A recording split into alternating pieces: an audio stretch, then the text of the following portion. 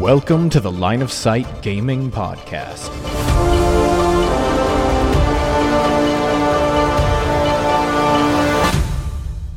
Hello, everybody, and welcome to episode 14 of the Line of Sight Gaming Podcast. My name is Jaden, and I'm here with Bret. Hello. I am here. Yeah. We don't have Chandler. He just got out of town for a while and is not up to podcasting this evening, so hopefully he'll be back next week.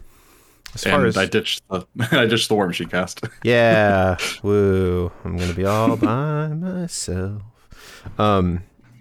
Anyway, as far as news goes, we have the Rivenstone Kickstarter coming out on... Sorry? Yeah, continue. Okay. We have the Rivenstone Kickstarter, which is the 26th of April. We have... Bret's got a sweet painting and review article for those models, or for some of those models, up on our website. And I'm theoretically making a video about building and painting them. Siocast, whatever, however you pronounce that, is really fascinating stuff, and it'll be worth a watch. So keep your eyes peeled for that. You had something you wanted to say, Bret? Yeah. So this is a little out of date, but we did an episode on Storybook Brawl. And yeah, all right. It's extremely important to me that I retract my recommendation for it. I forgot to say this for the last couple of weeks, but the Storybook Brawl has been bought by a cryptocurrency company, and with the intent of using the Storybook Brawl game and designers to make NFTs more palatable to gamers. I am morally opposed to that. Just in general, I think Chandler likes to say it's the wrong way of doing things, but I'm just, I'm even more opposed to it than that. And so we really love the game. You should not play it anymore. You should certainly not put any money into it. And please don't be tricked into investing any money into it. Yep. Fair enough. Yeah, it's sad, but it is what it is at this point. Yeah, although, if you want a good laugh, just go look at the Steam reviews, because boy. Yeah, they went from over 95% positive to, last I checked, it was 17% positive. Yep, that's a pretty good fall there. Also, if you ever want a good laugh, go join their Discord and go look at the crypto channel. It's really funny. Yeah. See, what is that? What is it now? It is now 14% of reviews in the last 30 days were positive. Yikes. That's what's this overall now? 63%. Jeez. Well, I mean, bad. Chandler and I both turned our reviews negative. Oh yeah, that's fair. Yeah. All right. As far as other announcements go, I think that's pretty much it. So, yeah, guys, we don't have anything new coming out. Also on the last cast, where we talked a lot about Rivenstone, we failed to mention that we have a wonderful Rivenstone podcast on our network. It's called Barracks Action. You should go check it out. It's on our website, or I believe it's on iTunes and Spotify and Google Play. So give that a look. They're very, very, very, very enthusiastic about the game. And I believe they are the guys who did run through the Void Gate. So they run pretty good content. Yep. And I think they have a full game recorded. I think so. Yeah, and I believe actually that they've got enough models that they're going to do another one soon. So, oh, cool. Or maybe they're just proxying. I don't know. Either way, probably. Yeah, it could be. Yeah. So Rivenstone's really cool. We'll probably talk about it again when the Kickstarter happens. Heck, we might get Hungerford on to talk about it. That would be neat. But in the meantime, Bret, what are we talking about today?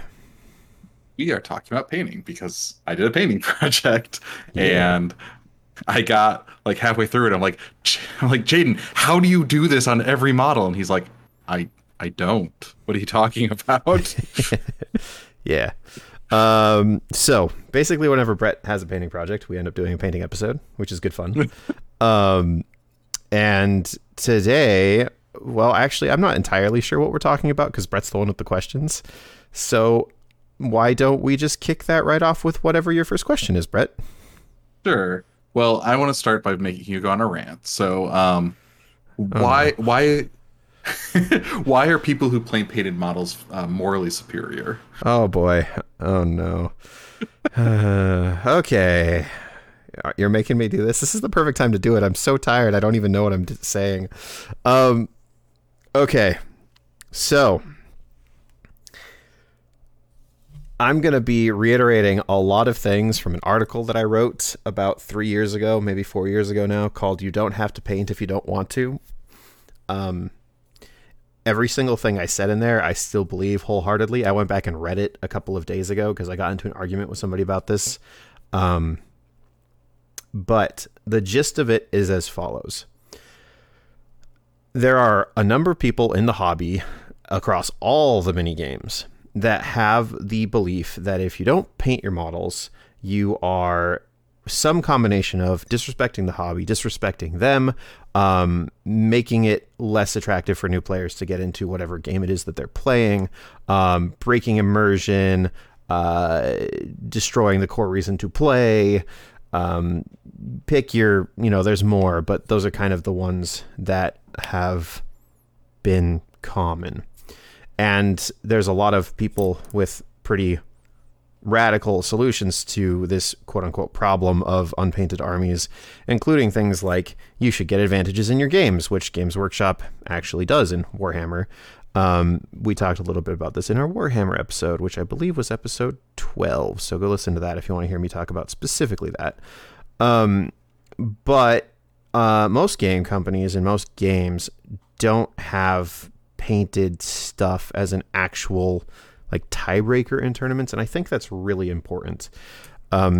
First of all, we are becoming, as a gaming population, we are becoming a majority where people that are getting into the hobby are coming from a background where painting your models is not something that's necessarily a given, because they're very used to board games where there's lots of plastic things that don't get painted because it's a board game. Now that said, I do paint a lot of my board game minis, but and I'm literally doing that right now, but it's definitely unusual now. Yeah, it's definitely unusual. And also, before we get too far into this, for those of you that don't know anything about me and are just gonna immediately jump to the conclusion that I hate painting, I spend between 15 and 30 hours a week painting. I absolutely adore it. I've painted something like 3,000 or 4,000 models in the last 5 years.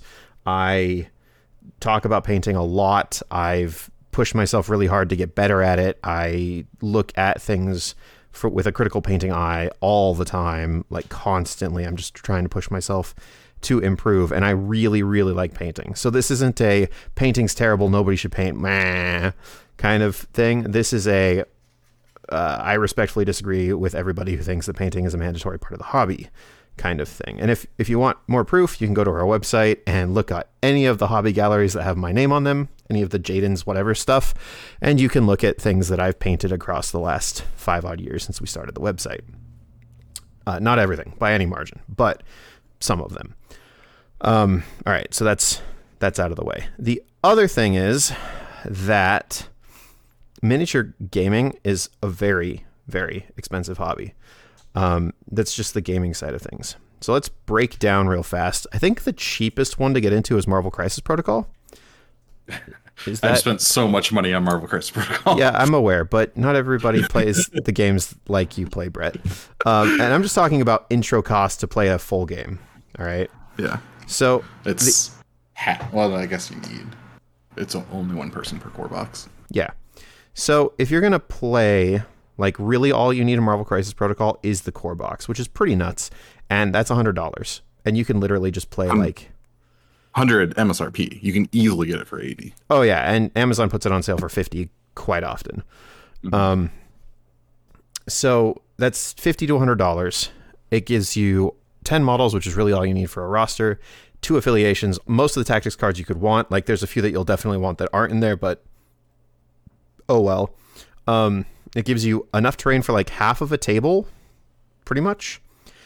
And it gives you all the movement and measurement widgets you need, and all the rules, and a link to the advanced rules, and most of the tokens. Actually, all the tokens you need for things in the core set. Yes. And yeah, it's fantastic value. It's $100. And most miniature wargamers go, oh yeah, that's super cheap. And I just want to have a reality check here for everybody. That's like half of my like a third of my family's food budget every month. It's not that cheap, right? Yeah, I mean, that's 2 full video games. Yeah, two full like AAA title. Maybe not quite at this point because they're getting more expensive. Or so that's the first thing, and that's the cheapest one. Now, also, if you want to play that game at a competitive level, you probably need to buy like 4 or 5 more boxes, which MSRP at $40 each. So now we're another $200 in, so we're at $300 MSRP to get in, and I think that's still probably cheaper than most of the other games that we're going to talk about. If you look at something like Infinity, which is one of the other cheaper games to get into, you can still be pretty happily into the multiple hundreds of dollars, even with their discounted starter boxes, to play some of the factions. Not all of them, but some of them. You can get into like the sub factions for quite a bit cheaper. Like I think there's a really good 300 point starter box for a few of the like combined army ones. That's how I got in originally. But again, now,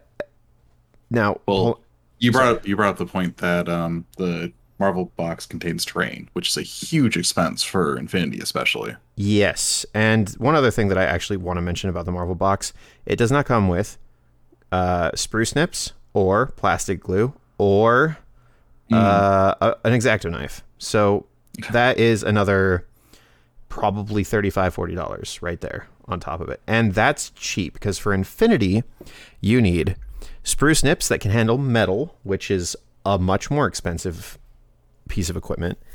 You still need an X-Acto knife. You need super glue. You probably want a pin vise. You probably need pins if you're going to get that pin vise. And you need basing material for the bases. Sorry, go ahead. Yeah.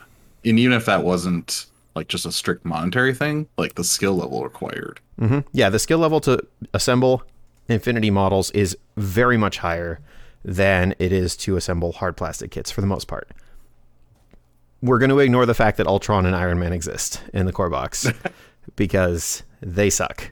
But they're also easier to build and more forgiving than the average metal model, because metal models, if they don't fit together correctly, you have to be very careful and shave down the connection point until it does. It's definitely a skill. It's definitely something you can hurt yourself pretty badly doing if you're not careful. See my article? That wasn't even a metal model. Right.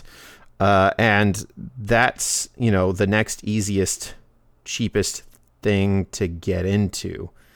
And we're still talking. Oh, and then on top of that, you also still need to play Infinity. You need a tape measure, and you need either a printer or a phone or tablet that can handle their app. Because they don't sell their cards with the models. And you can't play the game without the wiki, or at least you couldn't in last edition. Right. So that's Infinity. Then there's something like Malifaux, which looks like it should be super cheap to get into, but ends up being ridiculously expensive because you want your entire faction. Yeah, I would not say Malifaux is a cheap game. Yeah, but again, you can get into it for probably what, $200? Yeah, for one army. Yeah, all right. So that's like a reasonable little force for that. Again, you still need a tape measure. You still need plastic glue and terrain that doesn't come with it. And Malifaux terrain can be very involved, or it can not be. Depends. Yeah. Malifaux has the rules for that. You can use pretty much anything. Right. Then you come to the next most expensive thing, which is probably okay. So I mean, we're missing a bunch. Like Monpok's probably next.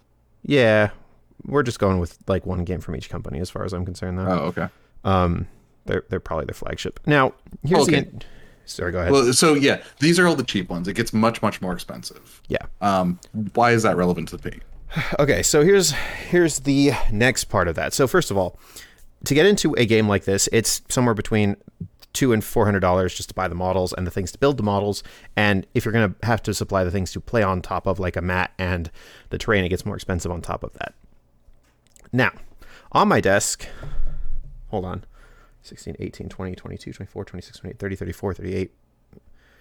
I have 46 pots of paint. I have probably another 150 in the drawers next to my desk. Each one of those pots of paints retails for $4 to $5. Yeah, even the cheapest ones are like $3. Yeah, the cheapest ones, which are the worst quality ones, are $3. Now, you can absolutely paint your stuff with craft paint, but it will feel bad and it will look bad, almost universally.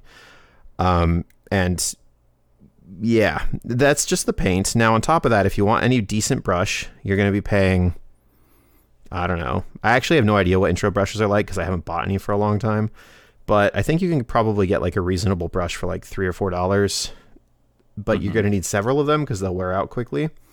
So let's say... Yeah, and you need more than one size, I found out when I started painting. You want 2 or 3 different sizes.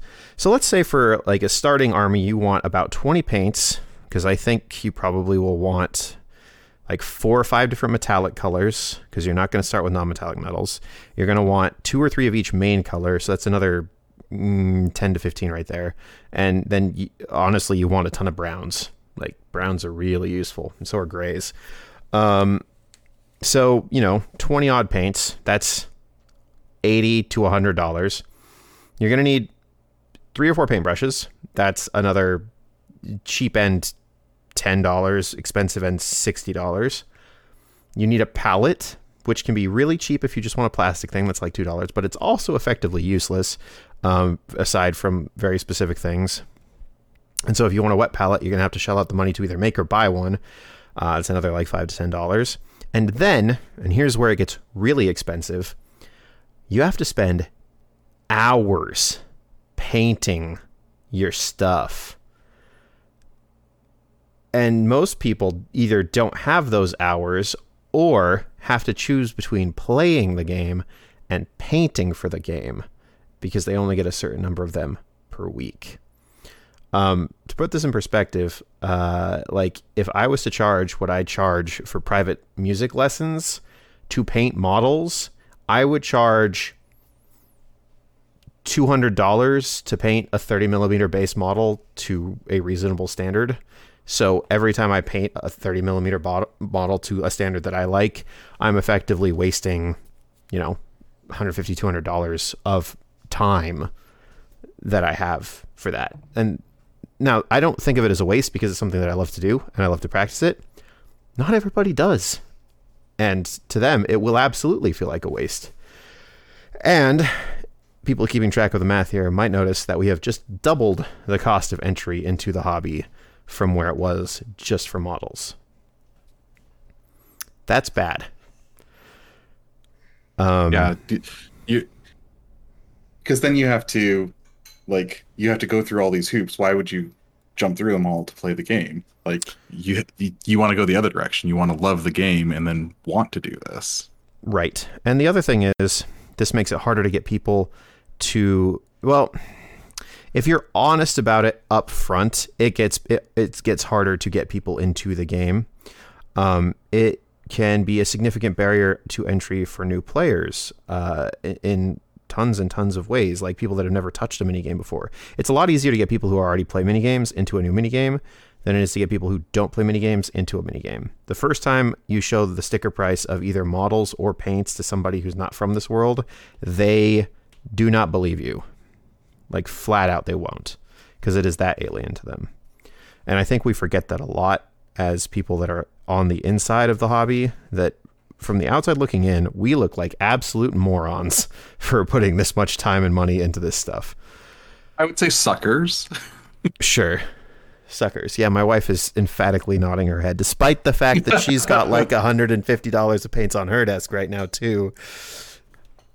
Hey, just because you tricked her into it doesn't mean that you're any less tricked.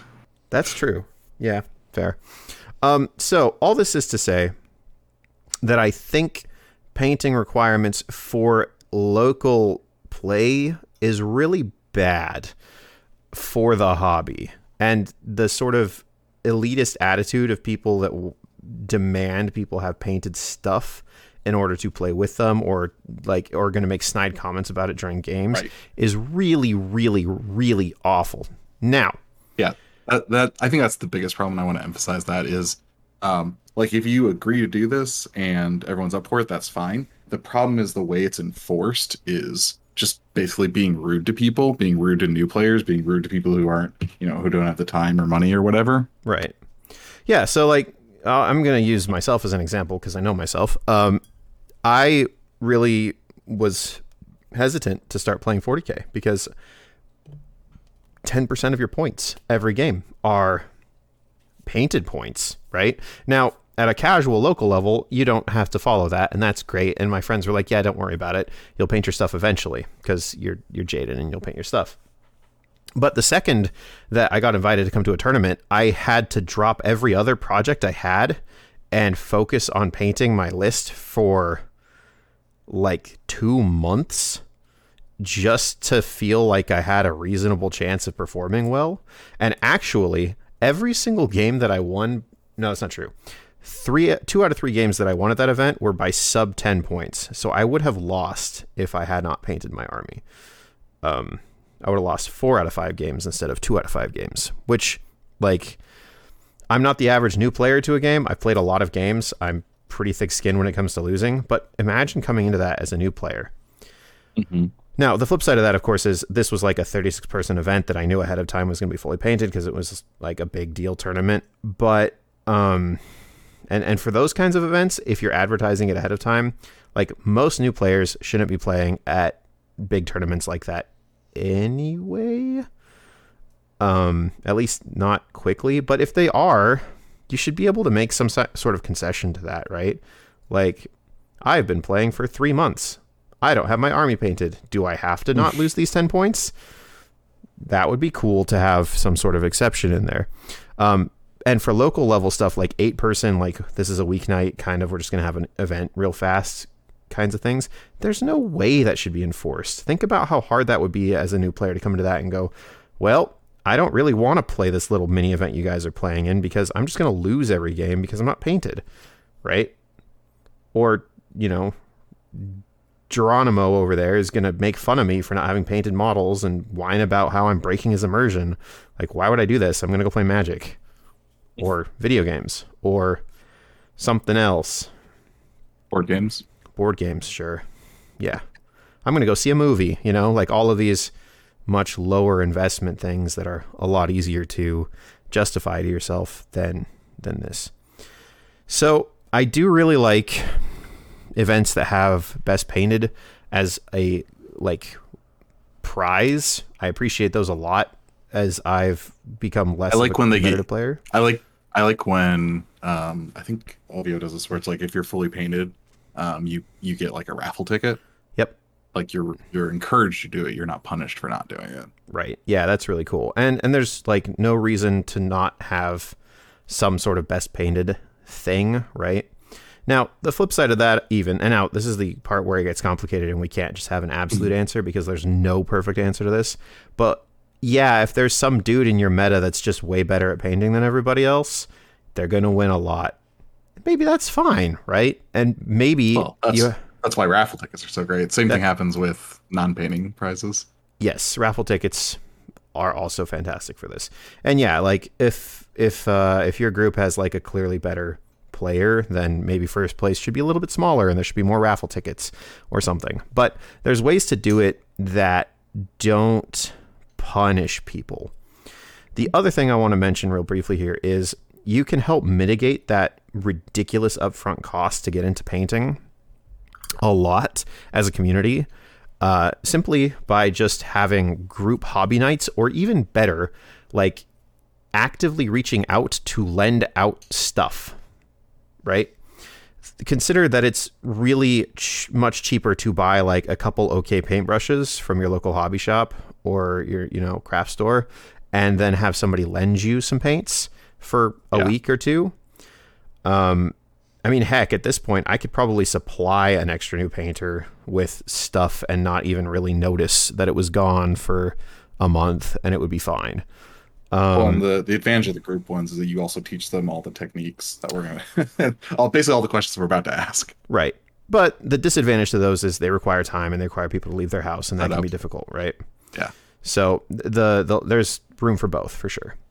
And I really do support everybody that wants to get better at painting. Actually, one of the things that I've been happiest with / one of the things that I consider to be my best contribution to the hobby as a whole is the number of my friends that enjoy painting now compared to where they were like when I met them. Pretty much everybody has dramatically gone up, and I know that's not all on me, but to myself, I'm like, yeah, you had a little part in that. That's really good. I'm a great example of that. Yeah. I used to do bare minimum painting, or better yet, whatever it's called, commission painting. And over the pandemic, I decided that I'm actually going to. What? Actually, no, it was before that. Yeah, it was. Because it was Grimkin. Yep. I decided that I was actually going to learn how to paint better and try and be happy with what I come out with. And these, like, the Riverstone guys came out really well. Yeah, I agree. Took forever, but yeah. Well, and that's one of the fun things about painting is that as you get better, you speed up because a lot of the difficulty in painting, especially at first, is brush control, and you just get better at that as you do more of it. Mm-hmm. So, anyway, I highly support painting outreach. I ridiculously dislike painting for like regular tournaments being a big deal. I don't have a big problem for like gigantic tournaments that people fly to. Like, that's fine if you know that ahead of time. That's not gatekeeping new players, right? Like, I mean, except for GW games, like Adepticon's the only one where other games have to do painted. Right. Yeah, pretty much. And then, like, Privateer Press has a couple like fully painted events, and I'm sure other companies do as well. Yeah, when you want to stream, that's right. Yep. Yeah, like Warfare Weekend Invitational, the Iron Gauntlet, things like that. And I'm sure that others have similar, like, this is the World Championship, therefore everybody will play painted. And I don't have a problem with that. I think that's fine. But, make it as easy as physically possible for your new players to get into playing in tournaments, because they will learn so much there. And if they have good opponents, which they should, then they will have a blast and they'll want to play more. And it's just good things for your hobby. All right. I think that's my rant. Let's talk about the questions that I won't maybe get in trouble with people over. Maybe. So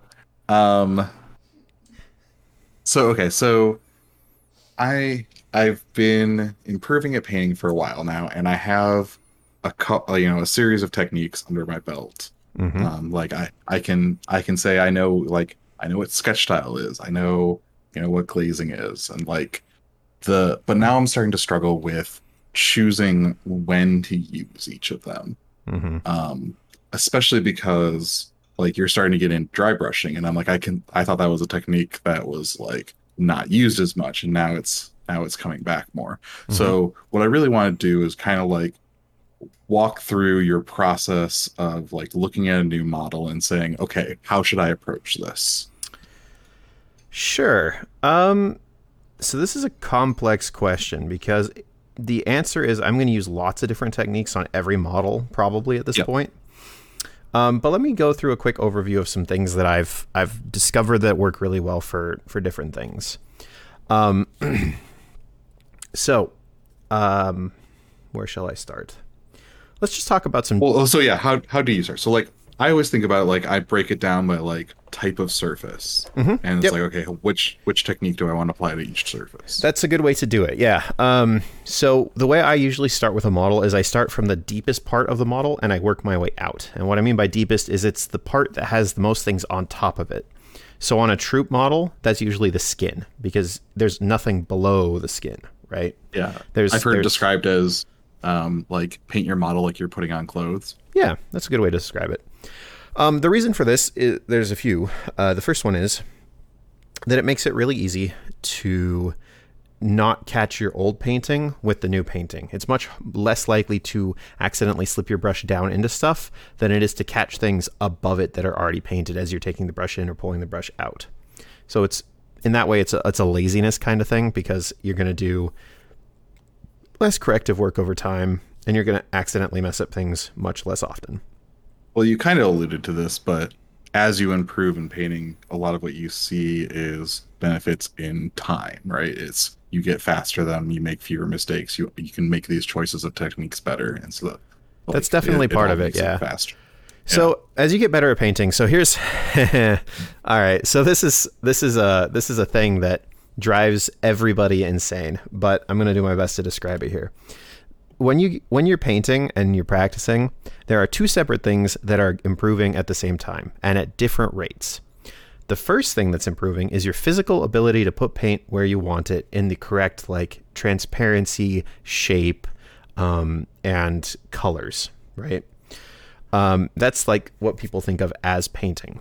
The other thing that's developing at the same time, but maybe not at the same speed, is your ability to differentiate between good painting and bad painting, because your eyes are also taking in things and learning to differentiate different, like, stroke patterns, or how things were layered on, or places where blends aren't quite as smooth, things like that.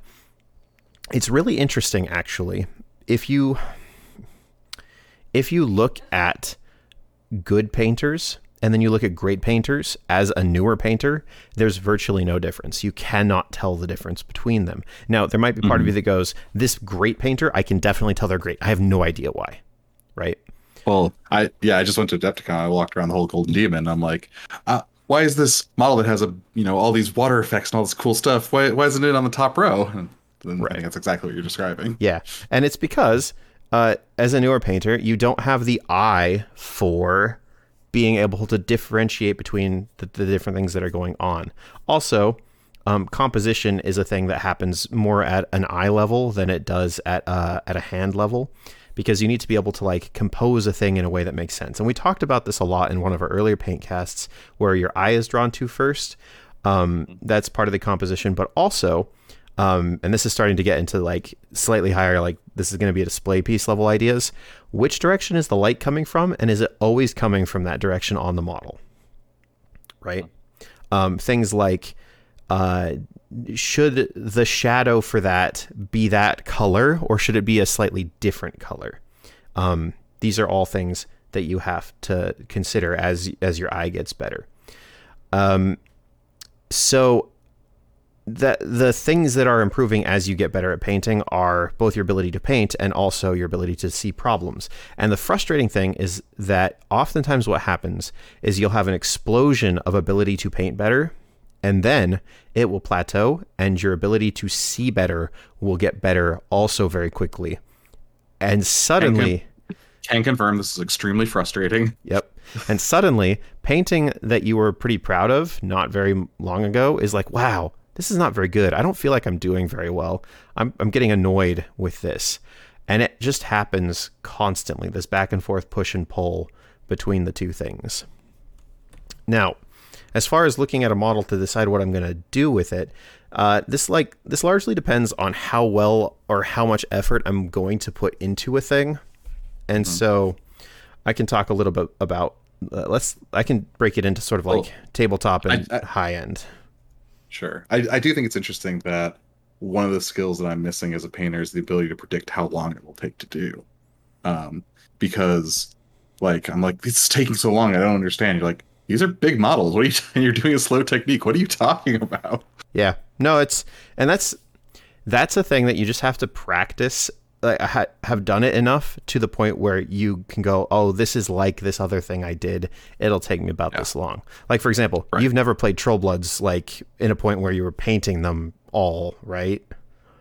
No, I painted a bunch of trolls. Not very well. Sure.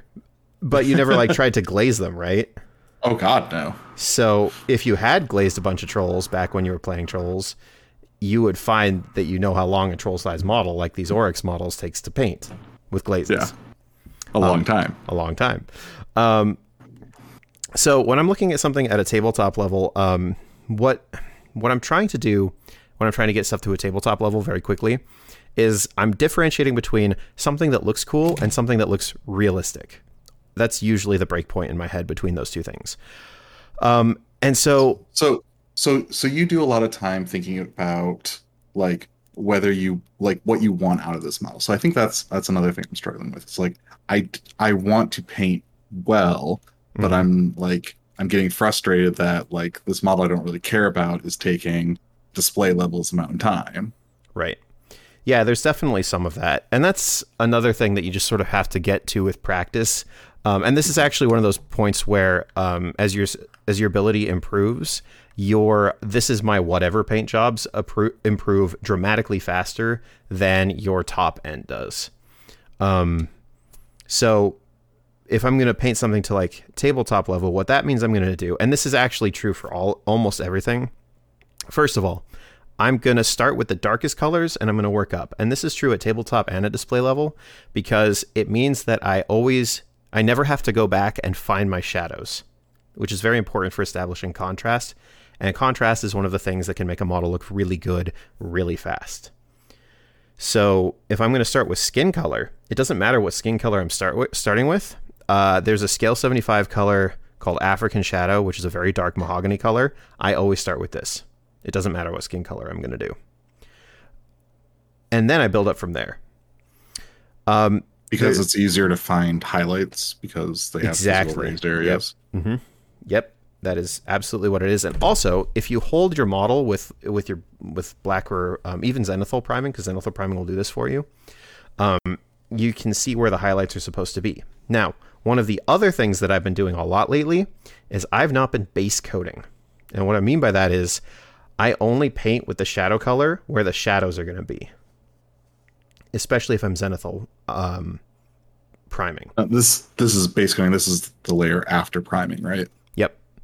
Okay. So you know how most people are told to like paint the whole area that you're going to paint with whatever your color is, right?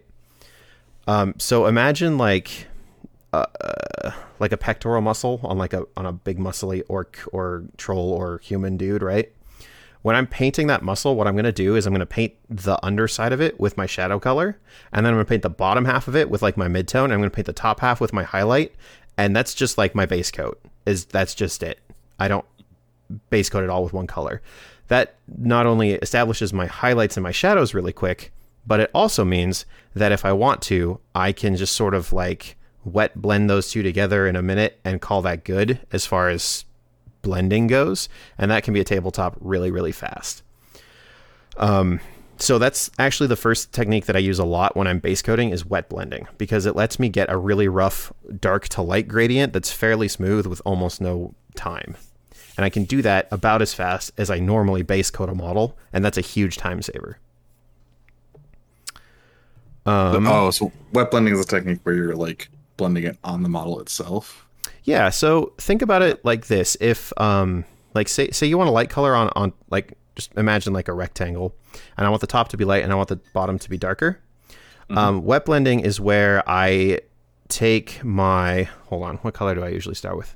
I usually start with my dark color, and I put a thick layer of it, like, not thick, but like really, really unwatered down layer of it on the bottom half of the rectangle where I want it to be, like up to a third.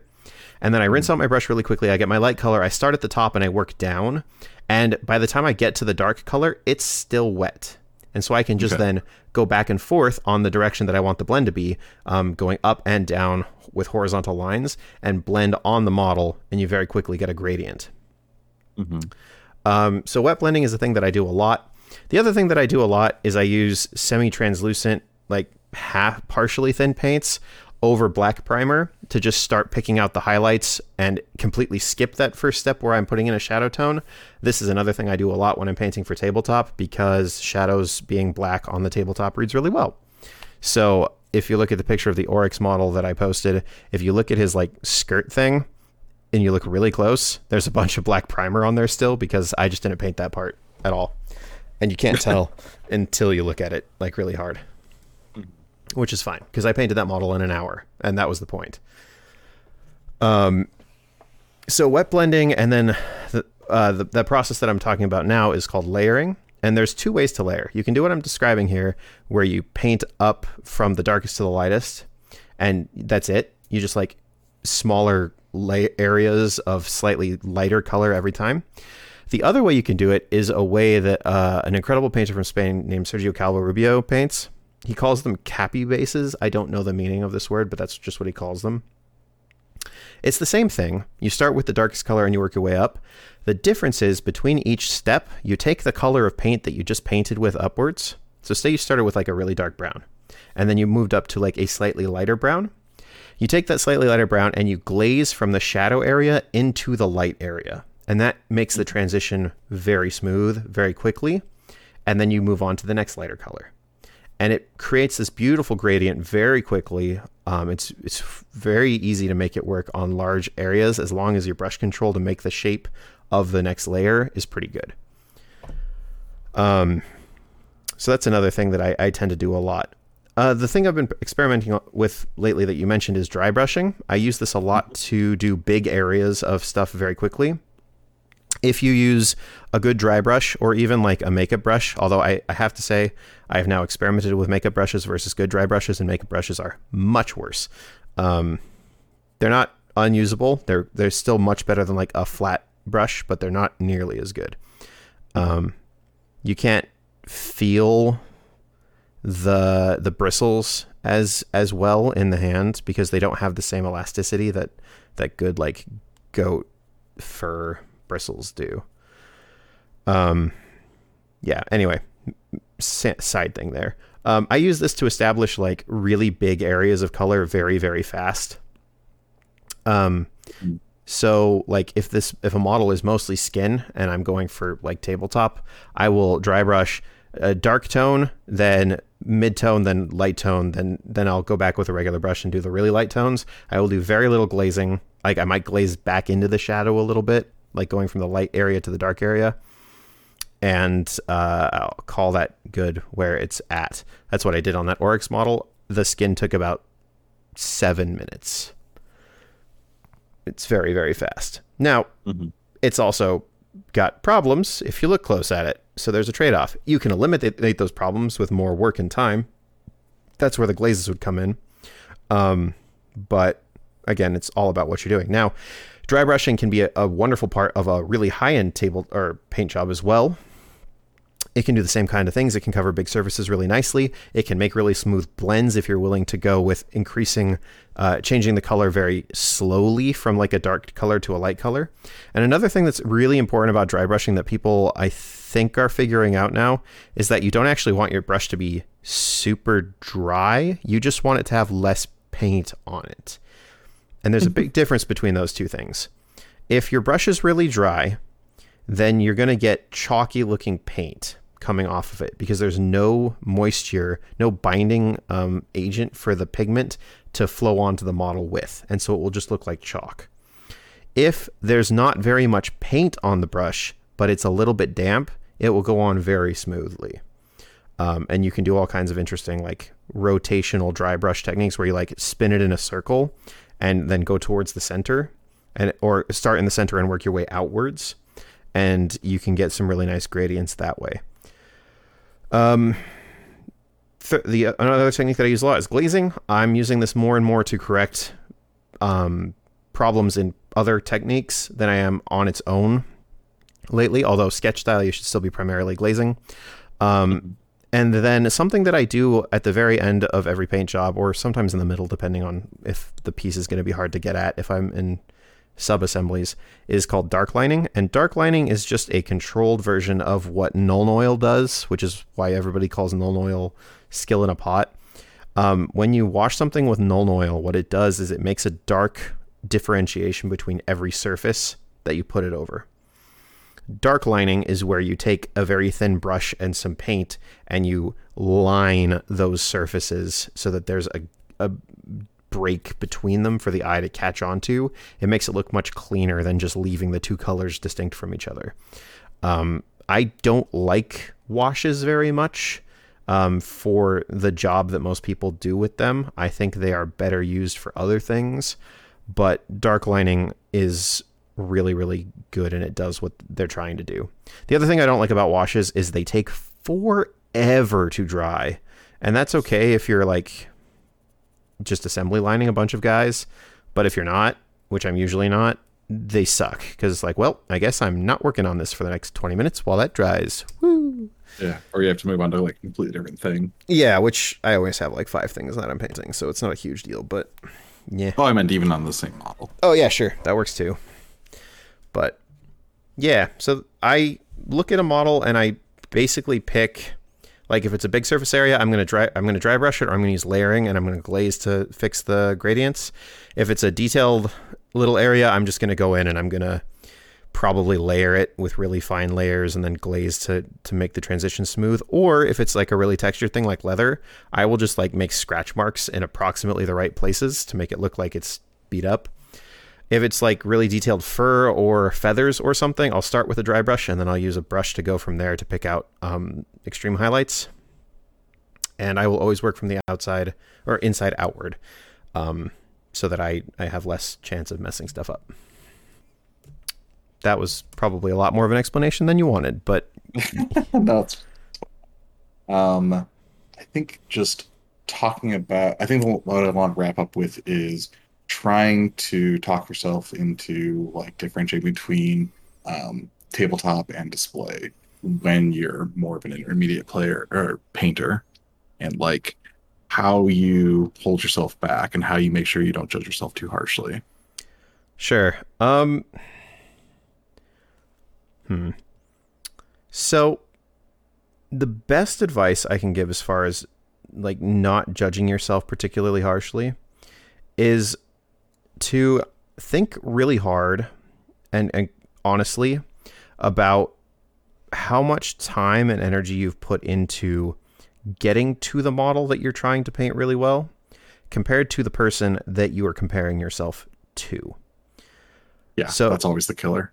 Right. And the thing is, like, you know, you can put 50 hours into a model, and Mikel from Land Studios can put 50 hours into a model, and they will look nothing like each other because he's put probably 20,000 hours of practice in. So, and that's kind of something that people tend to forget, is that it's not just the number of hours that you put into the model, it's the number of hours that you put in before the model that are going to really change the outcome. And maybe not even like, maybe you are in that area, but you're trying out something new, and that's going to, you know, something new is going to mess with you. That's fine. And Harrison's the thief of joy here. Right. But the thing is, and this is the part where comparison can be really fun, is if you look back at the things that you were painting 6 months to a year ago, if you've been painting regularly, you will probably see improvement. Or, and this is the other thing that people tend to get discouraged about if they don't, if you look back at something from 6 months ago and it looks about the same as the thing you painted now, it can really help to keep track of how long things take to paint, just like maybe mental notes are enough. Because I am willing to bet a reasonable amount of money that if you've been painting on a regular basis, the thing you painted now took you significantly less time than the thing you took painted 6 months ago, and they'll look pretty similar.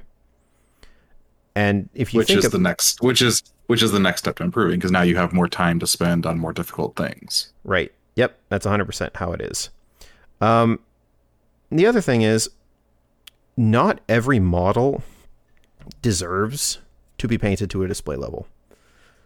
And this is something that I struggle with a lot, because I get into these things where like, yeah, I'm going to paint this whole army to like really, really high quality and it's going to look awesome.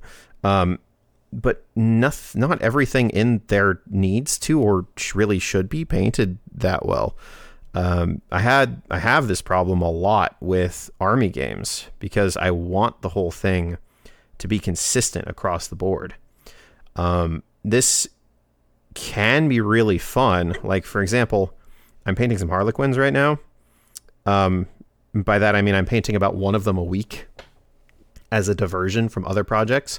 And I'm having a blast because I'm giving myself a ton of time to paint these stupid little checkerboard patterns on these stupid little models. But the second there was a deadline introduced, the rest of the stupid little models would not be getting checkerboard patterns, and maybe just the bigger models would, right? That's part of the reason why I really enjoyed painting these Chaos Knights, because there were 6 of them that I had to get done in 8 weeks. That's a lot of time for 6 models. And even though they're big, it meant that I got to focus on doing the things that I really wanted to do, which was non-metallic metal practice and freehanding everywhere. Yeah, because you did a painting on all of them, right? Pretty much. I didn't put paintings on like one of the little guys because I wasn't sure where it would fit. But yeah. So that's the other thing is if you want to paint something to a display standard, the first thing to do is to find a model that deserves to be painted to that level. And that doesn't mean that the model has to be huge. In fact, I highly recommend not painting a huge model for your first, like, I'm pushing myself model. Yeah. They take a lot longer, and I mean a lot longer. Sorry, go ahead. And there's a lot more time. There's a lot more time where you make a mistake and have to start over, or like you make a mistake that ruins the whole display. Yeah, although again, the thing that I always tell new painters to remember is that you can just paint over it, right? So there's very few break points in a lot of models where you can't just like paint black over the little area you messed up and then do it again. I guess not ruin the whole model. There's a lot more chances to do something like perform a technique poorly and have to do it again. Oh yeah, for sure. I mean, heck, do you know who Ben Comets is? Or Ben Comets? He's an incredible painter. He's got like a couple dozen Golden Demon, couple dozen Slayer swords. Just an absolutely incredible painter. He had a YouTube channel called Painting Buddha a couple years ago. And in there, he goes to paint I want to say like 85 millimeter scale eye. And in the demo, he actually goes in and he has to do it like twice or maybe 3 times. And they were talking about like editing, like his friend who was like doing commentaries, like, well, maybe we'll just edit this part. And I was like, no, it's really important that people see that you can just go back in. Like he just base coated the white of the eye again, and then went back and repainted the pupil and the iris a couple of times, right? And it's like, this guy is a legend. He is so good that I'm only barely now starting to understand some of what he was talking about. And he's just like, no, you know what? I messed this up. She's looking the wrong way. All right, let's do this again. It's like, oh. And just to normalize that's what happens. Yeah. Like, it happens. I repaint parts of display models all the time because you mess up and it's fine because it's just paint. If you mess up and you're like doing a resin pour for a water effect, then you're kind of screwed. But, as long as it's just paint, it's just paint. And so I'd recommend for first-time display models something that's medium-sized.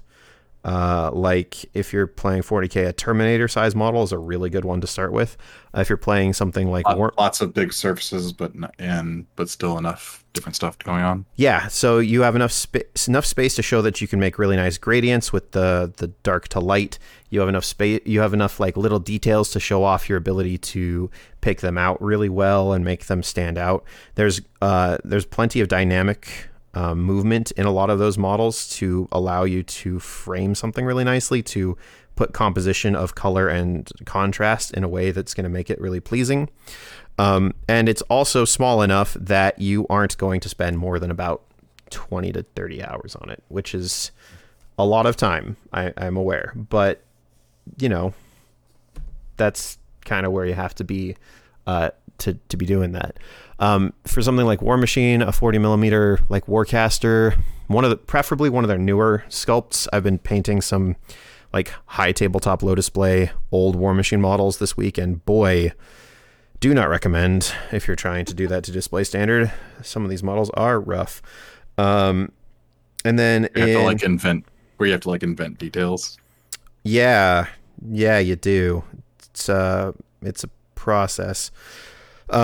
Infinity has a bunch of beautiful medium-sized models that are just gorgeous. Any of the like overdrawns, the smaller ones. Well, yeah, I think any heavy imagery, right? Especially the newer ones. Yep. I don't know anything about Malifaux aside from that I really liked painting their models when I had their models, and so I imagine they're still all excellent once they're built. Yeah, they're still all plastic. The best part about it is if you don't like the model that you have in your hand, there's probably 2 or 3 other versions of it. Nice. Yeah. And then they re-release their whole line every edition. Youch. That's commitment right there.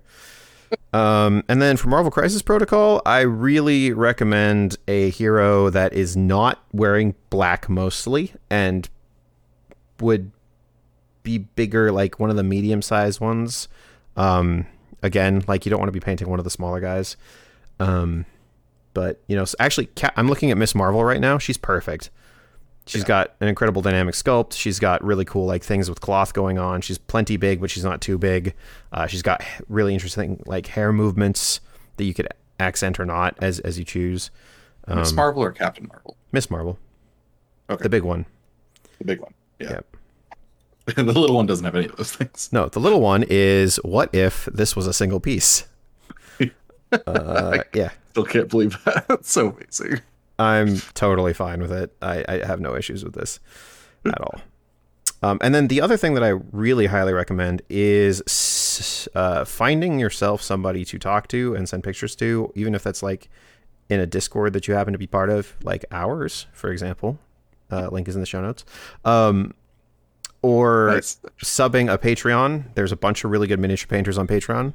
Really quickly, the ones that I would highly recommend off the top of my head are Sergio Calvo-Rubio's, like I said, Richard Gray. These are both really excellent painters that do a very good job breaking their techniques down to something more manageable for most people. If you want to be really pushed, I recommend Flamion Miniatures. He's a guy who's at the point where I can't begin to... I'm at the edges of being able to describe how he paints. It's wild. I've never seen anything like that. Another one in that category of whoa, that's a thing is Katarzyna Zorska. I think that's how you pronounce her name. It's Kaha. She paints like nobody else in the whole world. I've mentioned her at least once in previous painting casts. They all have really good Patreons for this kind of stuff. They're all excellent painters.